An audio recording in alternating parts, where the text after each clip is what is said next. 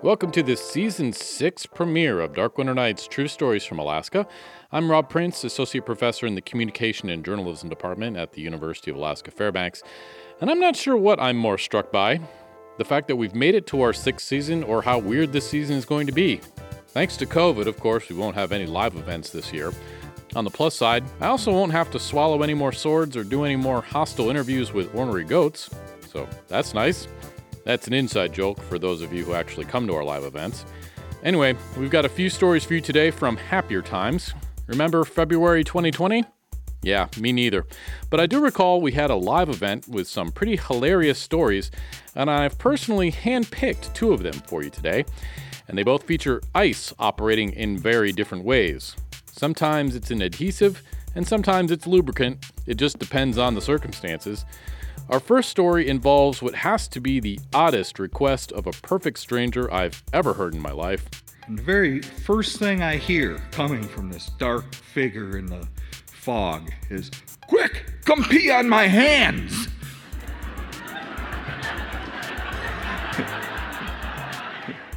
And our second storyteller goes for an impromptu skate in his boat with hundreds of pounds of fish on board, all of which have names. I put all 50 horses into action. Whop! Here we go. And ring! We smash into that short, fast ice, and it breaks out, it breaks out, and then we slide on top of the ice with like 800 pounds of boat. Ice, baby. Up next on Dark Winter Nights, True Stories from Alaska.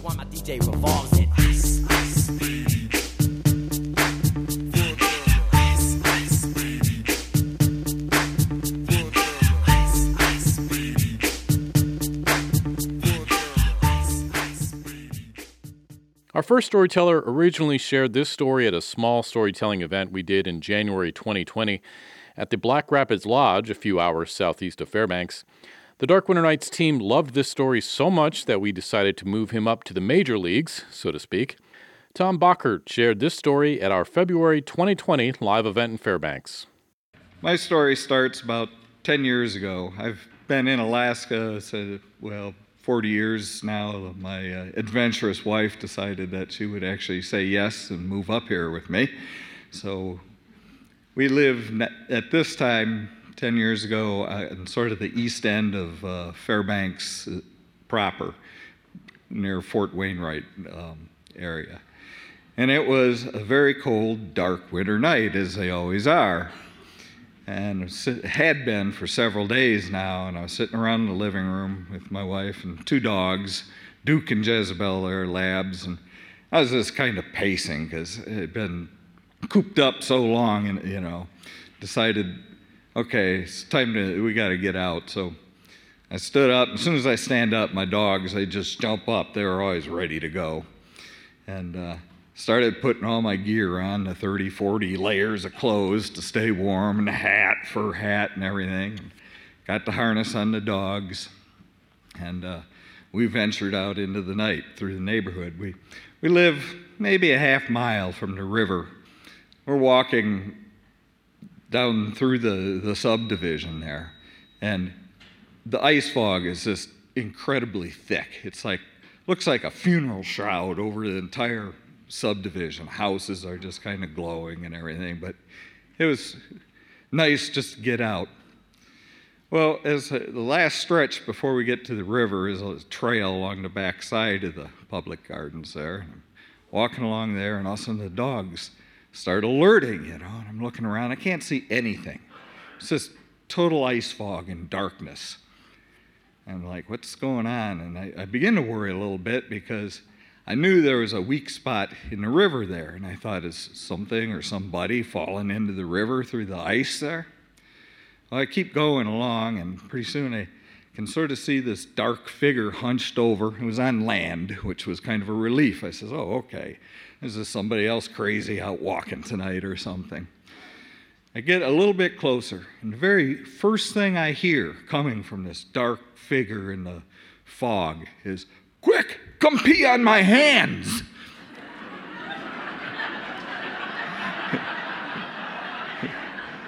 I'm like, what? No idea what's going on, you know. But I get a little bit closer. Finally, I get up close, and I see that there's this other man all bundled up too, and he's got a husky dog with him that has decided it would be a good idea to lick this metal fence post. And the dog is just frozen right up to the post. And he's hanging on to the dog, trying to keep him from pulling away and ripping off like half his tongue or whatever. And I get up there, it's just, quick, pee on my hand so I can get this tongue unfrozen.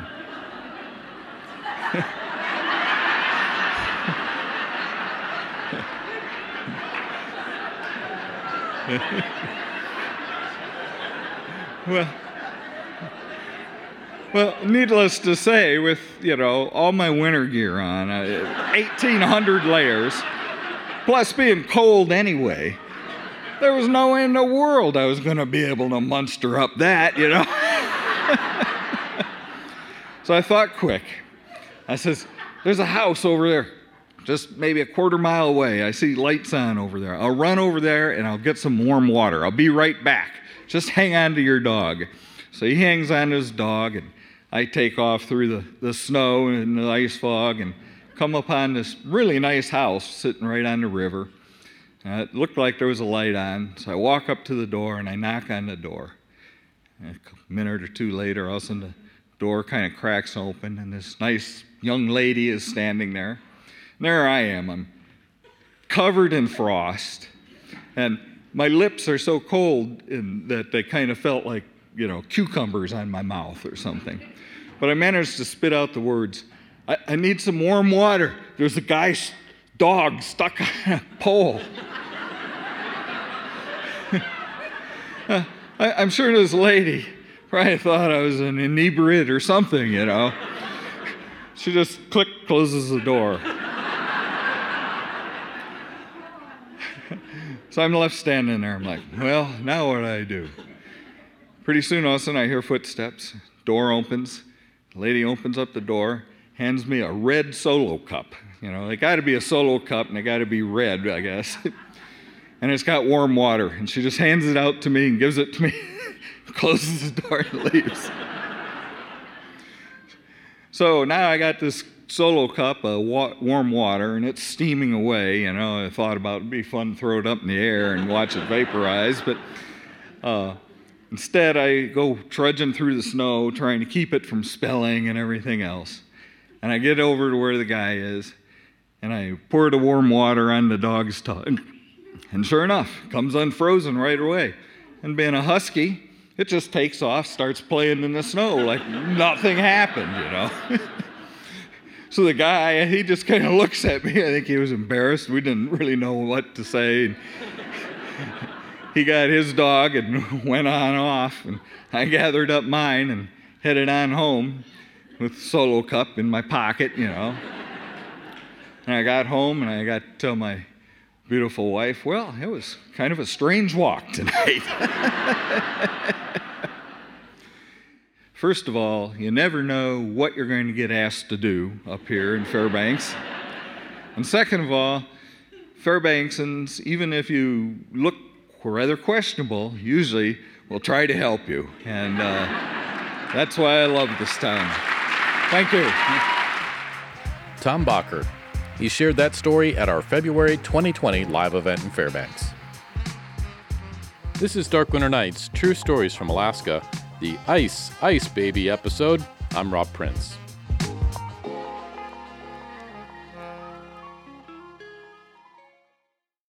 Life in the Alaskan bush is just nuts. There's no other way I can think to describe it.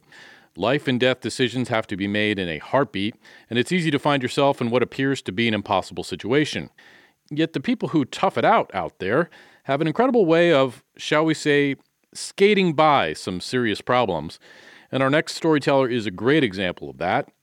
Andrew George shared this story at our February 2020 live event in Fairbanks. October 4th, 2018 was one of those bluebird sky days that makes a person really want to be outside. And I happen to be in the village of Circle, Alaska, which is about 160 miles northeast of here. the terminus of the Steese Highway. It was once called the Paris of the North. It was replete with, had the finest hotels for the time period, but now it's a very small village. And I was there with my 8-year-old foster son, Chief, and our mission there was, had my boat there, and my family traps about 60 miles upriver from Circle. And so we needed to get supplies from Circle to where we trapped, and that's a nice time of year to do it. It's, the river's ice-free, and it's beautiful. We had beautiful weather, and I brought Chief along because he's from Fort Yukon and is a consummate young woodsman, and we share a lot of the same respect for the outdoors, and so I wanted him to come along and foster that good experience together. So the weather stayed calm and clear and beautiful for several days, couple days. It was cold. We made our way upriver. Everything was good. And we got up there. We did a little bit exploring the next day, and it got a little colder. That was the 6th.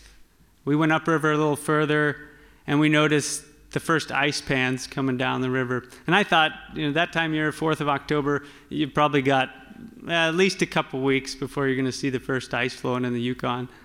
And I was wrong. I was really wrong.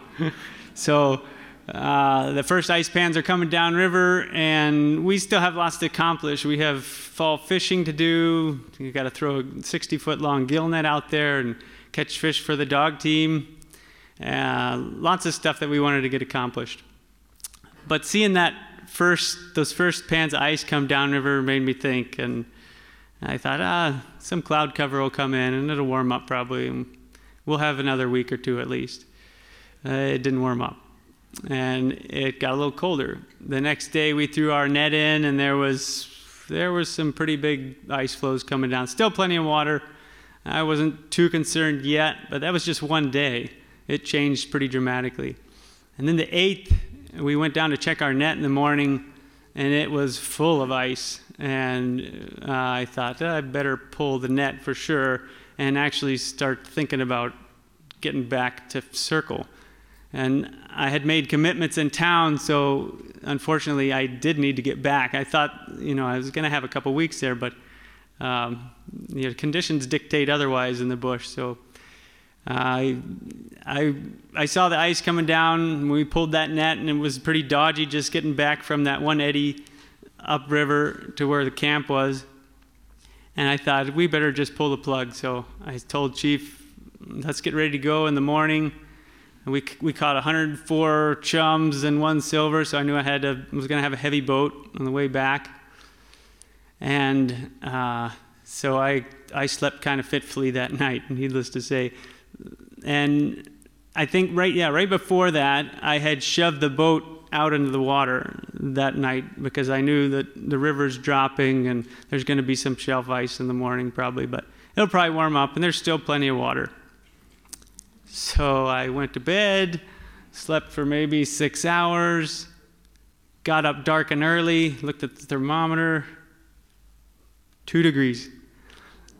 And so I know that on the river, down lower, it's going to be what I just read in a book, below the nothing mark, which we all know well. And it was well below zero on the river. And I couldn't see anything, but I could hear amazing sounds. And it was just this whoosh. The river's got a lot of ice in it, but I can't see how much. And the daylight starts to break, and I see that the river has more ice than water. In fact, there was no water. It was a moving ice pans, and they're all grinding together. And I'm down at the boat, and I'm able to actually walk out around the back side of my boat. The boat is totally frozen in ice. And so in the bush, you got to just deal with the situation at hand. And so I got to work, and I knew I needed to build a big fire there and started heating water up so I could put it on the transom and the lower unit, which has the water pump in it that I knew was frozen now, and hopefully everything was going to work. So, and I took the ice chisel and chisel out around the entire perimeter of the boat. And I'm stepping on, I don't know, it's probably 3 inches thick ice. It's fine to step on all the way around the backside. Finally get that all chiseled out. Water on the lower unit. It's getting heated up. I finally get it started. Well, hours and hours have passed since then. Chief is patiently waiting there, helping out where he can, feeding the fire. And our partners who are there are trying to help as best they can, but it's already midday by then. And so I know I'm getting a late start. And I'm just doing a little math in my head, like, okay, I got a huge boatload of fish, and I got 60 miles to go to Circle, and I probably will just be able to put the boat in gear. And it's going to be 8 hours on the river. So it's going to be dark when I get down towards Circle. But I'm ready, so Chief jumps in the boat, I jump in the boat, and our partners are standing holding the bow line. And I got the motor running, everything's good, and I say, all right, cast off. And they throw that line into the boat, and that was not a very good feeling, because it was like the umbilical cord just got cut. And we start drifting out, and slowly they're the only people that you see, your friends and sense of companionship, they're drifting away. And I'm alone on the river with Chief and a boatload of frozen fish. And it was not a good feeling at all. But I also felt somewhat confident in knowing that in the boat all the time I have what I call my possibilities bag. And that's a term from the old Mountain West. The mountain men used to have their possibilities bag, and it had the very simple basics. They had some jerky, some water, maybe their axe in there. And my possibilities bag isn't all that different today. So I had what I felt that I needed. I could camp out if I needed, but no big deal. And Chief had his possibilities bag, but I think it had more Legos in it than other important things. So we're drifting downstream, and I think he's naming the fish, and he's got Dick and Jane, and I think we came up with the best, ugliest, dirtiest looking chum salmon we named Odiferous. So that was a good one. So we're going downstream, and I'm pretty on edge, but looking out ahead, I can see, the ice is forming around the boat too. I'm able to make a little bit of headway, but just like at idle speed. And about 10 minutes downstream, there's an area called Woodchopper, and it's known to be pretty windy in that section of river. And sure enough, it's calm when we leave, but I can see this plume of dust blowing off a sandbar. And we get closer and closer, and it's apparent that it's going to get really gnarly in just a minute. And so we come to this stretch of river, and I say, Chief, just get down in the boat. Get as low as you can. Everything's okay. And and we get blasted. Just all of a sudden, you could just feel this wind and wind-driven silt, and I can't see anything all of a sudden. It was really scary. I couldn't see the bow of the boat. I didn't know which way I couldn't orient myself. I was just at the mercy of the wind for a while, and the current, and the ice. And that seemed like ages, but it probably was about 10 minutes until we came into the lee side of a big bluff, and the wind abated, and it was calm again. We came out of it, and Chief looks around and looks at me, and yep, we're okay, everything's good. And we continue floating downstream. And the ice it just keeps building up, and so occasionally I've got my axe out and chiseling away at the ice that's building up on the boat.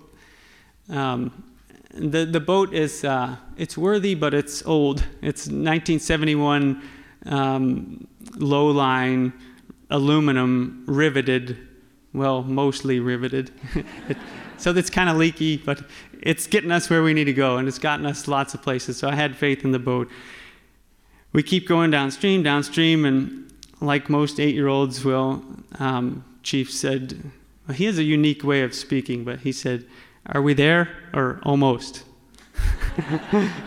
I said, well, neither, but we're getting closer. And so, okay, yep, look at Bob, and look at this, so he's naming his fish, and everything's okay for him. Keep going downstream, hours pass. Chief asked the same question 20 times, and it's getting dark.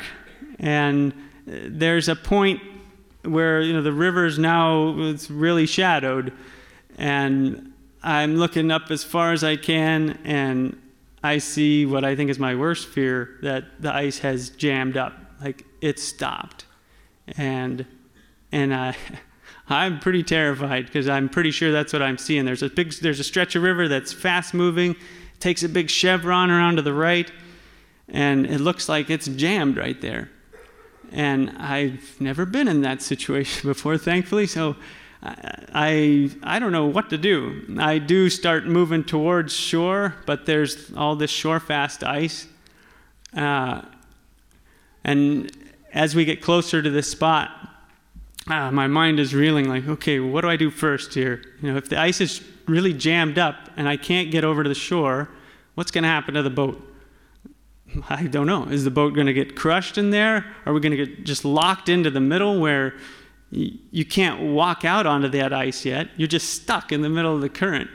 And how do you get out of that? I don't know. I'm thinking of helicopter rescues by that point. And and Chief is still all good, and I think he asked that same question. Are we there almost? Right when I saw this, what I think is an ice jam, I said, we may be almost there, but just please be quiet for a minute, because I really have to concentrate here. And so he was great and quiet, and I get closer and I see that the pack is still moving. What a relief. So we keep going.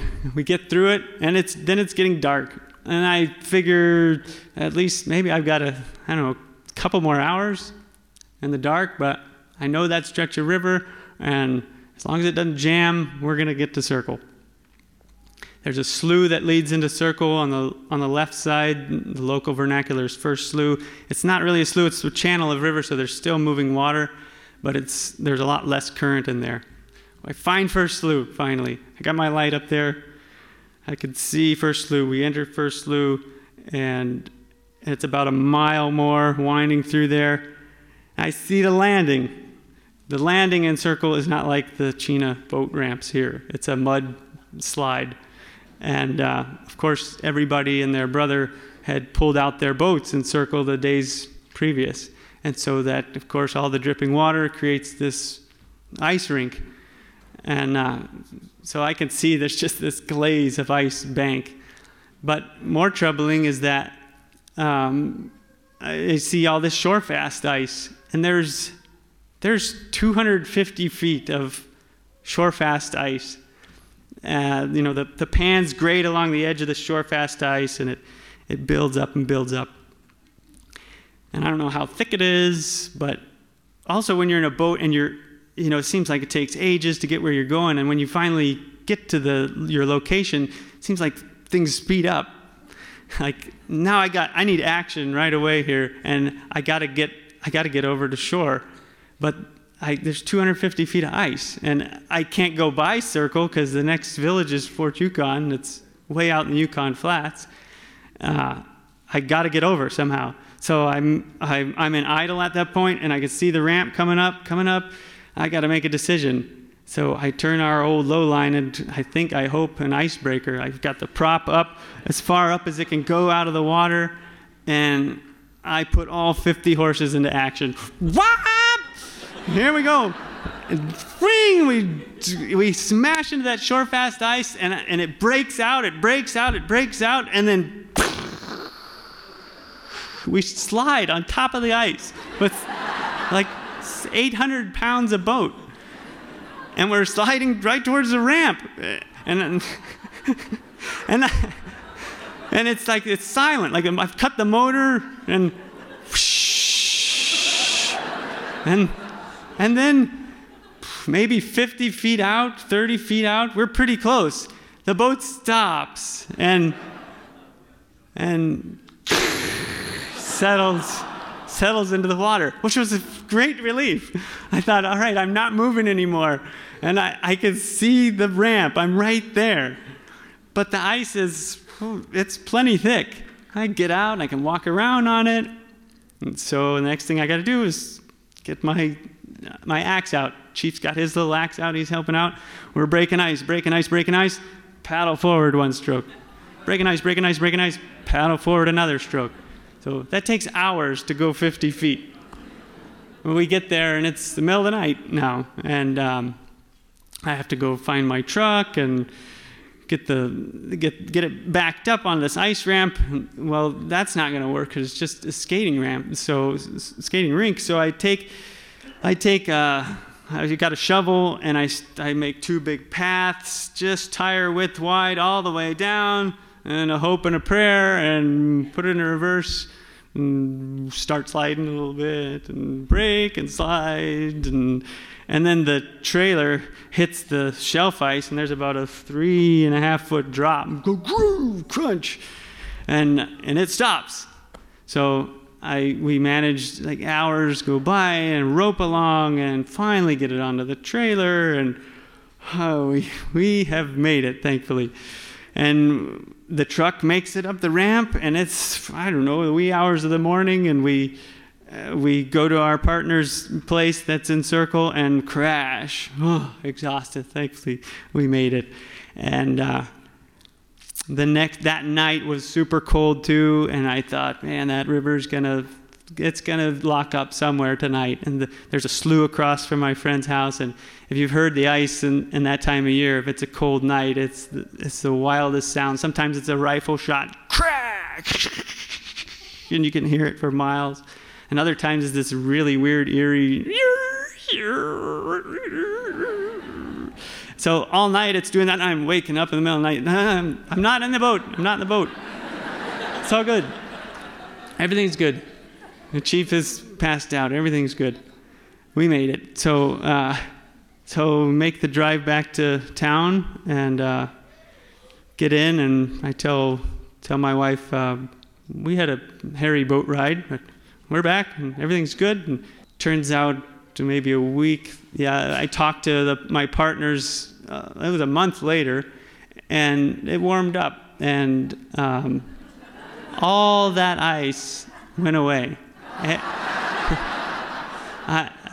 I'm still at a loss. I mean, there was a tremendous amount of ice. The river's 3/4 of a mile wide, and there's this much shore-fast ice, 250 feet on either side, all gone. Actually, friends in Tanana said, for the first time we saw ice coming down the north bank of the Yukon. We'd never seen that before. I said, I know right where that came from. I was right in that ice. And, whatever road that we're all on, physically or metaphorically, you could say, keep your possibilities bag with you. Thanks a lot. Andrew George. He shared that story at our February 2020 live event in Fairbanks. Thanks so much for listening to this Season 6 premiere of Dark Winter Nights True Stories from Alaska, the Ice Baby episode. Today's episode was edited by myself, Rob Prince, story consultation by Lori Neufeld, storyteller audio recording by John Huff of Alaska Universal Productions. Remember, these are the stories we tell up here in Alaska on Dark Winter Nights. I'm Rob Prince.